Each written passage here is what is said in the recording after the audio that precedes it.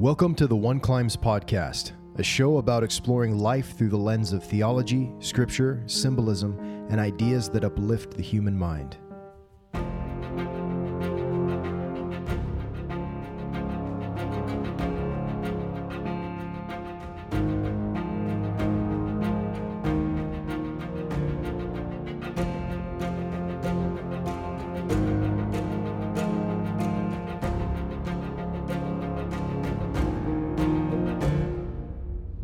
All right. So today I was teaching a class. It's my brand new 11-year-olds class, and we only had 3 of them in there. So I think a lot of people are probably still out of town, or maybe they didn't realize we switched back to 9 a.m. church instead of 1 p.m. I don't know. It's kind of a mystery, but there were some kids that should have been there that are maybe still out on vacation or on a trip or something. So I suppose we'll see next time. But today we're talking about the book of Moses, because we're now into the Old Testament this year with Come Follow Me. And we were going over kind of the account of Moses being carried up into the exceedingly high mountain and speaking with God face to face. It's such a great account that we have here in the Pearl of Great Price, and it's very fun to kind of dig into. And we're not going to be going through the entire book, but I thought I would just hit on a couple of highlights that came up in the class, and just kind of talk about those a little bit, because it was a really fun class. Even though we had those 3 kids, we had some really good conversation, and it was great to see the kids' eyes wide open, just thinking of the possibilities and just how big some of these subjects really are, and how deeply intertwined they are with our own lives. And so that's kind of where we'll begin, is talking about this first encounter. So Moses is caught up into this exceedingly high mountain, as it says here in verse 1 of Moses chapter 1. He's brought up to the mountain, and we talked about, hey, how easy is it to get up a mountain? And we talked about if any of them have ever been up a mountain. 2 of them had been up a side of a mountain. One kid had kind of gone up to the top of one, what he considered a mountain. And we said, well, is it easy? How long does it take? Well, it can take a while. Is it risky? Yeah, it is. It is risky. You could get hurt. You could slip and fall. And it takes time. They talked about how it took a couple hours to get to where they were wanting to go. And we don't necessarily know exactly where the mountain was. There's some theories of where Moses' mountain was, but he was brought up there, and climbing to the top of even a small hill, even for me, can sometimes be a little challenging, especially if it's at a really high altitude. I'm from sea level, so I don't do good with altitude at all. And so I've experienced running out of breath, and you're getting up into the higher altitudes where if you're afraid of heights at all, that can be a little bit concerning. Any wrong step could potentially be fatal. So this is a dangerous journey to kind of come up to the top of this mountain. But then when you do, here Moses is speaking to God face to face. And we talked about that for a minute. Imagine, climbing and touching all of these rocks and pushing off of them and looking for a way to reach the top and weaving around these different passes and maybe not knowing if you're totally at the top yet, or where exactly are you. But then you're standing there, and it says the glory of God was upon Moses, and he was speaking to God face to face. And just how amazing that would be to look into his eyes and know that God, the Creator, is looking at you. He sees you, and he's speaking to you face to face. And reading on here a little bit, it says, and God spake to Moses, saying, behold, I am the Lord God Almighty, and endless is my name. For I am without beginning of days or end of years, and is this not endless? And then he says this, and behold, thou art my son. And I said, imagine that. You're standing, you've climbed this whole mountain, you're tired, you're sweating, your muscles are aching, and then the glory of God surrounds you, and there God is speaking to you face to face. And one of the first things he says after introducing himself is, you are my son or daughter. We had 2 girls in the class, 1 boy, 2 girls. So I said son or daughter. I said, how would that make you feel? Would that make you feel important? And I almost got a little choked up at this moment. I wasn't expecting it. I hadn't planned on really going that direction with it in the lesson, but man, for God Almighty to stand before you and say, you are my child, telling you that's who you are. Here's who I am. Now, this is who you are. And when we read these scriptures, we're not just learning about a story of what happened to Moses. God himself would say the same thing to each and every one of us. And we kind of discussed how sometimes we can really feel down on ourselves, or sometimes we may not even like ourselves. You know, when I was a teenager, I went through the whole just kind of teenage phase where you have all this existential crisis of all these different things. You know, my experience, I don't know if I'll ever share it one day on here or not. I haven't decided that yet, but I had kind of an experience that was pretty unique. That was very, very hard. Man, it was really difficult to get to, and it kind of shaped a lot of my worldview going forward. And so coming out of that, I had a very low sense of worth about myself. And I had a great family, like my mom and dad, very loving, very supportive. But you just sequence of events and the way that you respond to them and all these other influences, it kind of led to me turning inward and becoming very self-centered, thinking it was a form of humility, to where I didn't even want people doing nice things for me. And I was like, why should anyone ever care about me at all? I got mad if people showed kindness to me. I resented other people. And I didn't learn till years later that it was a very selfish thing. And I didn't know I was being selfish, but I realized in retrospect that there was attention that I wanted, and I resented people for not giving me the attention that I wanted, the way I wanted it, and things like that. And it's stuff that, as a kid and growing up, you kind of, I think a lot of people are maybe faced with some of that sort of stuff. We didn't get into all that in the class, but I'm thinking through these things. But I just said, sometimes we can devalue ourselves, or other people can devalue us. They tell us that we're not worth anything, and we tell ourselves that we're not worth anything. And yet here God is, you are my child, and that each one of us are children of God. And that is such an empowering thing. And we'll find out here in a minute why that's so significant. So he tells Moses, wherefore look, and I will show thee the workmanship of my hands. He says, but not all, for my works are without end, and also my words, they never cease. And no man can behold all of my works, except he behold all my glory.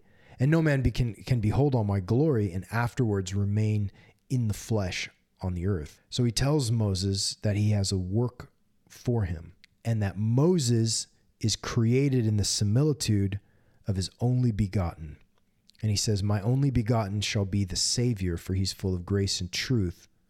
But there is no God beside me, and all things are present with me, for I know them all.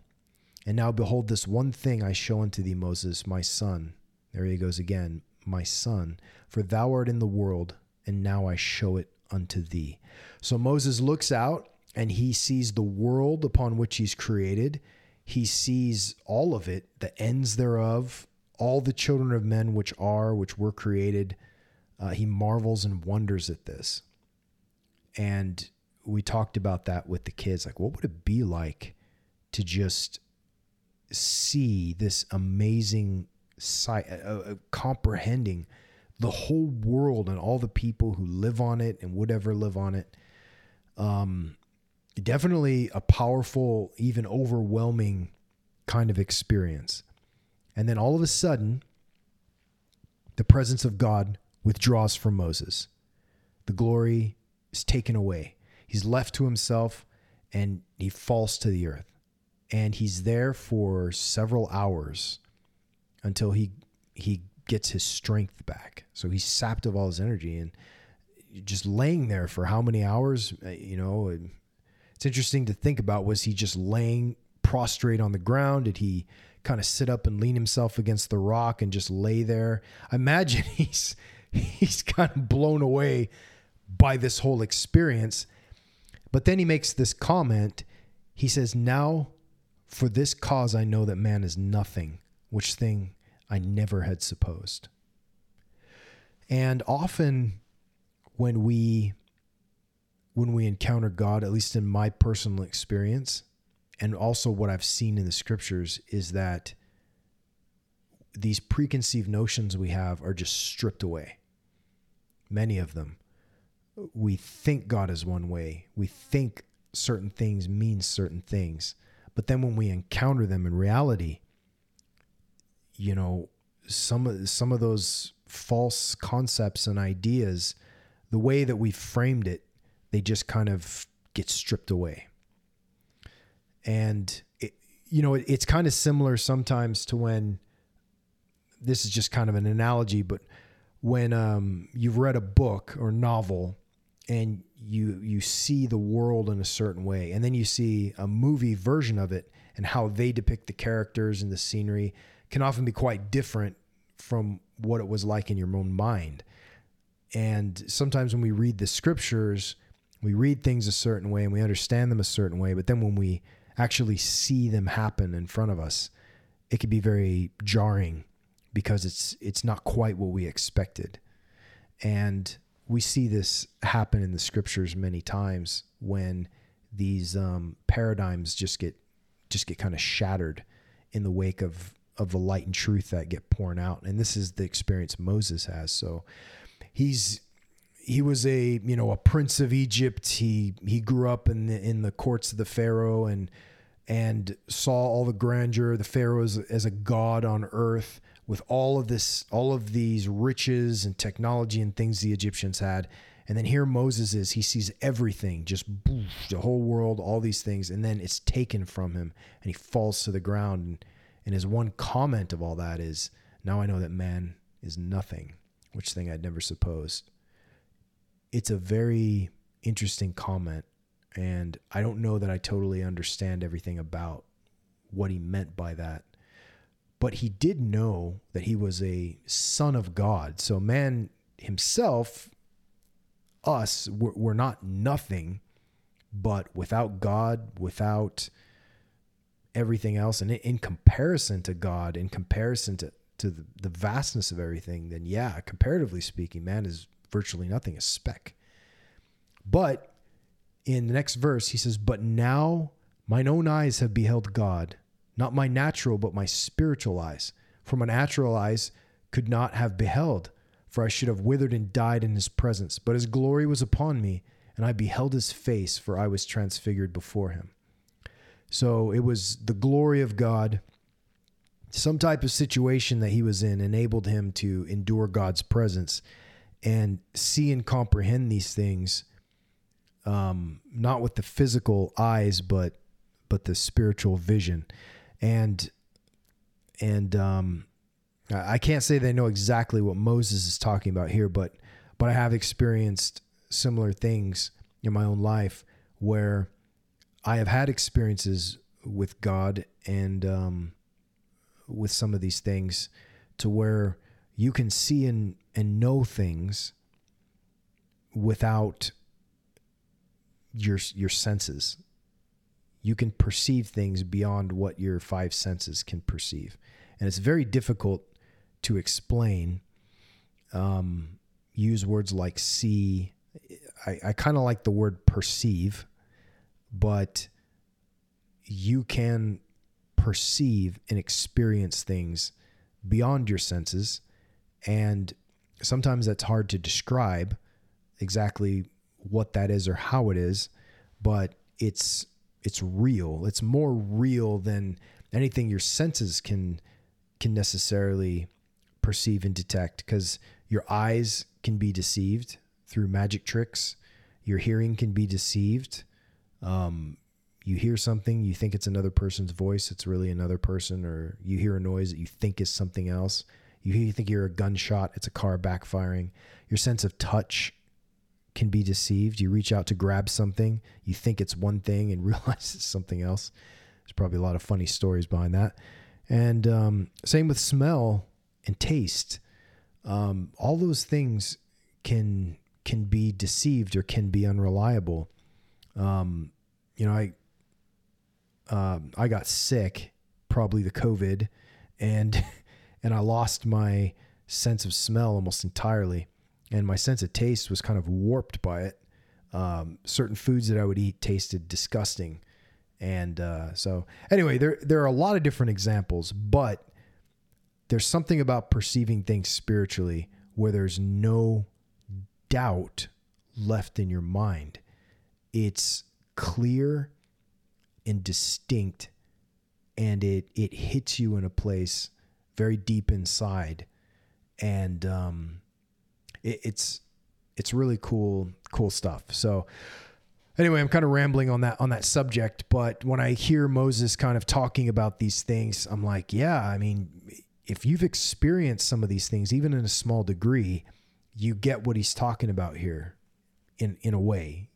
You know, he's describing something that's real. So right after this whole experience, he's had this amazing experience. And then immediately after, here comes Satan tempting him. And he says, Moses, son of man, worship me. And we talked about this with the kids and the difference between how God approaches the situation and how Satan approaches the situation. And we noted that Satan just said, hey, worship me, but didn't show Moses anything. He just expected to be worshiped. And we talked at the beginning of class when we were introducing ourselves. One of the girls liked to draw. And I was like, oh, that's cool. I like to draw too. I've drawn my whole life, and I kind of do that professionally for a living. And so I brought him back to that. I said, hey, remember I said I draw? I said, I want each of you to right now just to respect me as an artist. Would you be able to do that? Will you be able to just respect me? Just give that to me? And the kids were like, well, no, we can't just do that. And I was like, well, why? I told you to. You should, right? And they said, no, we haven't even seen your artwork. We don't even know if you're good. So it's like, yeah, exactly, right? So Moses is saying, he's wanting to be worshipped. And so Moses replies and he says, Who are thou? Who art thou?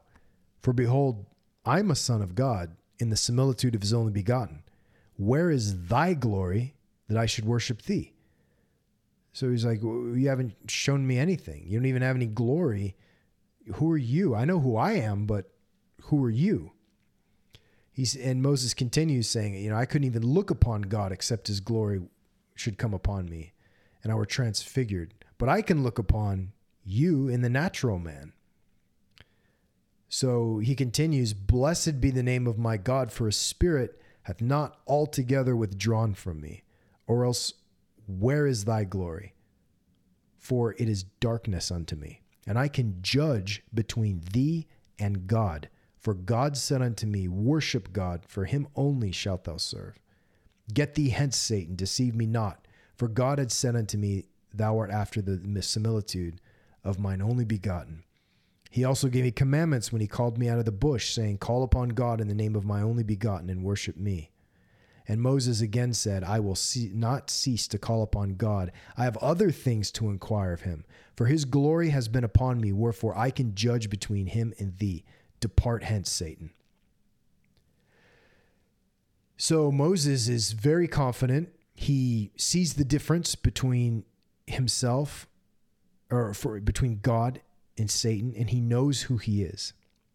Now, Satan, when he comes to him, he says, Moses, son of man. He's calling him a son of man. And when God speaks to Moses, he calls him my son, after the similitude of my only begotten. So there's a big difference here. God is referring to Moses as his child, and Satan just kind of refers to him as this son of man. And so we talked about that for a minute, and how sometimes people will belittle you. And I know I discussed this at the beginning, where people will seek to kind of diminish who you are and tell you who you are.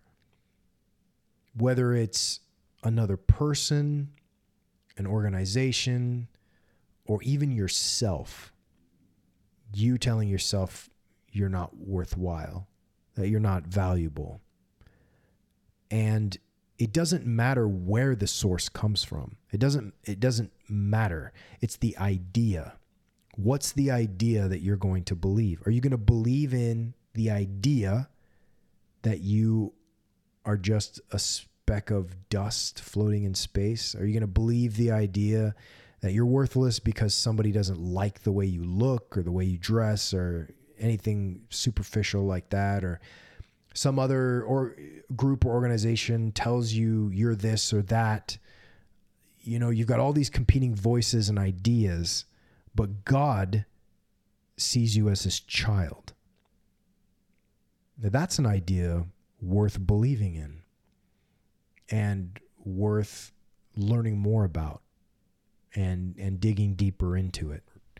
And so all other voices, you have all these voices spreading their ideas, and it's God's ideas that we should be pursuing most of all, because what's the source for these other ideas? Where are they coming from? Why should we give credence to them if we can't even tell where they originate or where they come from? So it's a good thing to think about, I think.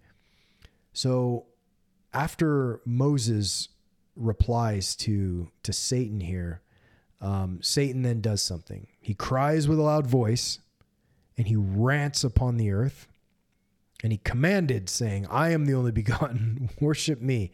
So he throws a big fit. He starts screaming and ranting. And I said, you may run into one day, one of you kids in school or somewhere, where someone challenges you and they don't like what you believe. They don't like the ideas you have. And they get very mad at you, and they may yell at you and scream at you. And when this happened to Moses, it says he began to fear exceedingly. This was uncomfortable for him. He didn't want to be yelled at, and he didn't want, this being ranting around and screaming and commanding him, trying to force him to change his mind and accept whatever he's saying. So Moses fears exceedingly, and as he fears, he sees the bitterness of hell. But he calls upon God, and he receives strength. So as he receives this strength, he says, depart from me, for this one God only will I worship, which is the God of glory. And now Satan began to tremble, and the earth shook. Moses received strength, more strength. He called upon God, saying, in the name of the only begotten, depart hence, Satan. And then Satan cries again with a loud voice, weeping. He's weeping now at this point, wailing, gnashing his teeth, and then he departs after this big dramatic sequence. Total drama queen. Yeah. So this encounter, this whole thing is very telling. You have this massive contrast between light and dark and different ideologies and perceptions of the world. And one, God appears to Moses with his glory, calls him his son, and shows him all of his works. He just lays it open and says, this is what I've done. And then that glory is very quickly taken from Moses so he could feel the contrast. And in that vacuum, Satan enters in and seeks to kind of capitalize on that. He wants to fill that vacuum where that glory isn't there. He's going to insert himself and see if he can try to win the mind of Moses. And we see that ultimately he's not successful. But I think the same scene plays out in our own lives in many different ways. And that's kind of the point we made there in the class is yes, this is a story of what happened to Moses, but this same thing plays out in our own lives, often many, many times over and over again, as we encounter different people and different ideas, and we experience different things. And we have to remember, what do we believe about who we are and about what is out there in the world? And it's important for us to figure that out and have a desire to figure it out, to do our own searching and our own praying and our own seeking to climb the mountain. And the boy in the class, he was mentioning that, and he said it a couple of times, and he made a little mountain shape with his hands in front of his chest and was like, he goes, we all have our own individual mountain that we're climbing within ourselves. So he totally got it. It was really cool to see that. But it was also cool to just see the look on the kids' faces as they were working through this idea and realizing their own value and their own worth, that they're children of God, that this is their Father, and all of this is created just for them. And there are going to be many people, including themselves, that may try to devalue that as they journey through life. But if they remember who they are, and if they remember why they're here, they can push through all of these false ideologies that seek to devalue them, and they can seek after God, who is going to exalt and lift them up. And so that's kind of some of the things we get out of this first part of Moses here. I mean, there's a million other things you could probably pull out of it, but the core idea, at least that really hit home to me as I was sharing this lesson today, was just the importance of that contrast and how we experience that contrast often in our lives. We go through periods of joy and feel that glory, and then we're dumped into the darkness, and we go in and out of these things. But if we keep our center on who we are and why we're here, and ultimately the power that will redeem us and always be a foundation to stand on, we can make it through whatever ideologies or darkness come our way. It doesn't matter how dark, it doesn't matter how deceptive or how loud, we'll be able to push beyond these things. And so that's at least what we get, or at least what I got out of it today, and what I've kind of been thinking about. Nothing really earth-shattering, I suppose, but just grounding in these truths once more and feeling the firmness of these things under your feet is always a good experience. And anyway, we're going to continue, and man, it's always great to be in the Old Testament again, because there are so many just powerful things that we have in here that have been around inspiring people for thousands of years. And we get to kind of look at them again with fresh eyes as we've gone through life a little bit more. We're a little bit more experienced. We have a little bit more knowledge. And we're going to approach these words again as new people, as though it was our first time in, and see them with these kind of new eyes. So that'll be exciting.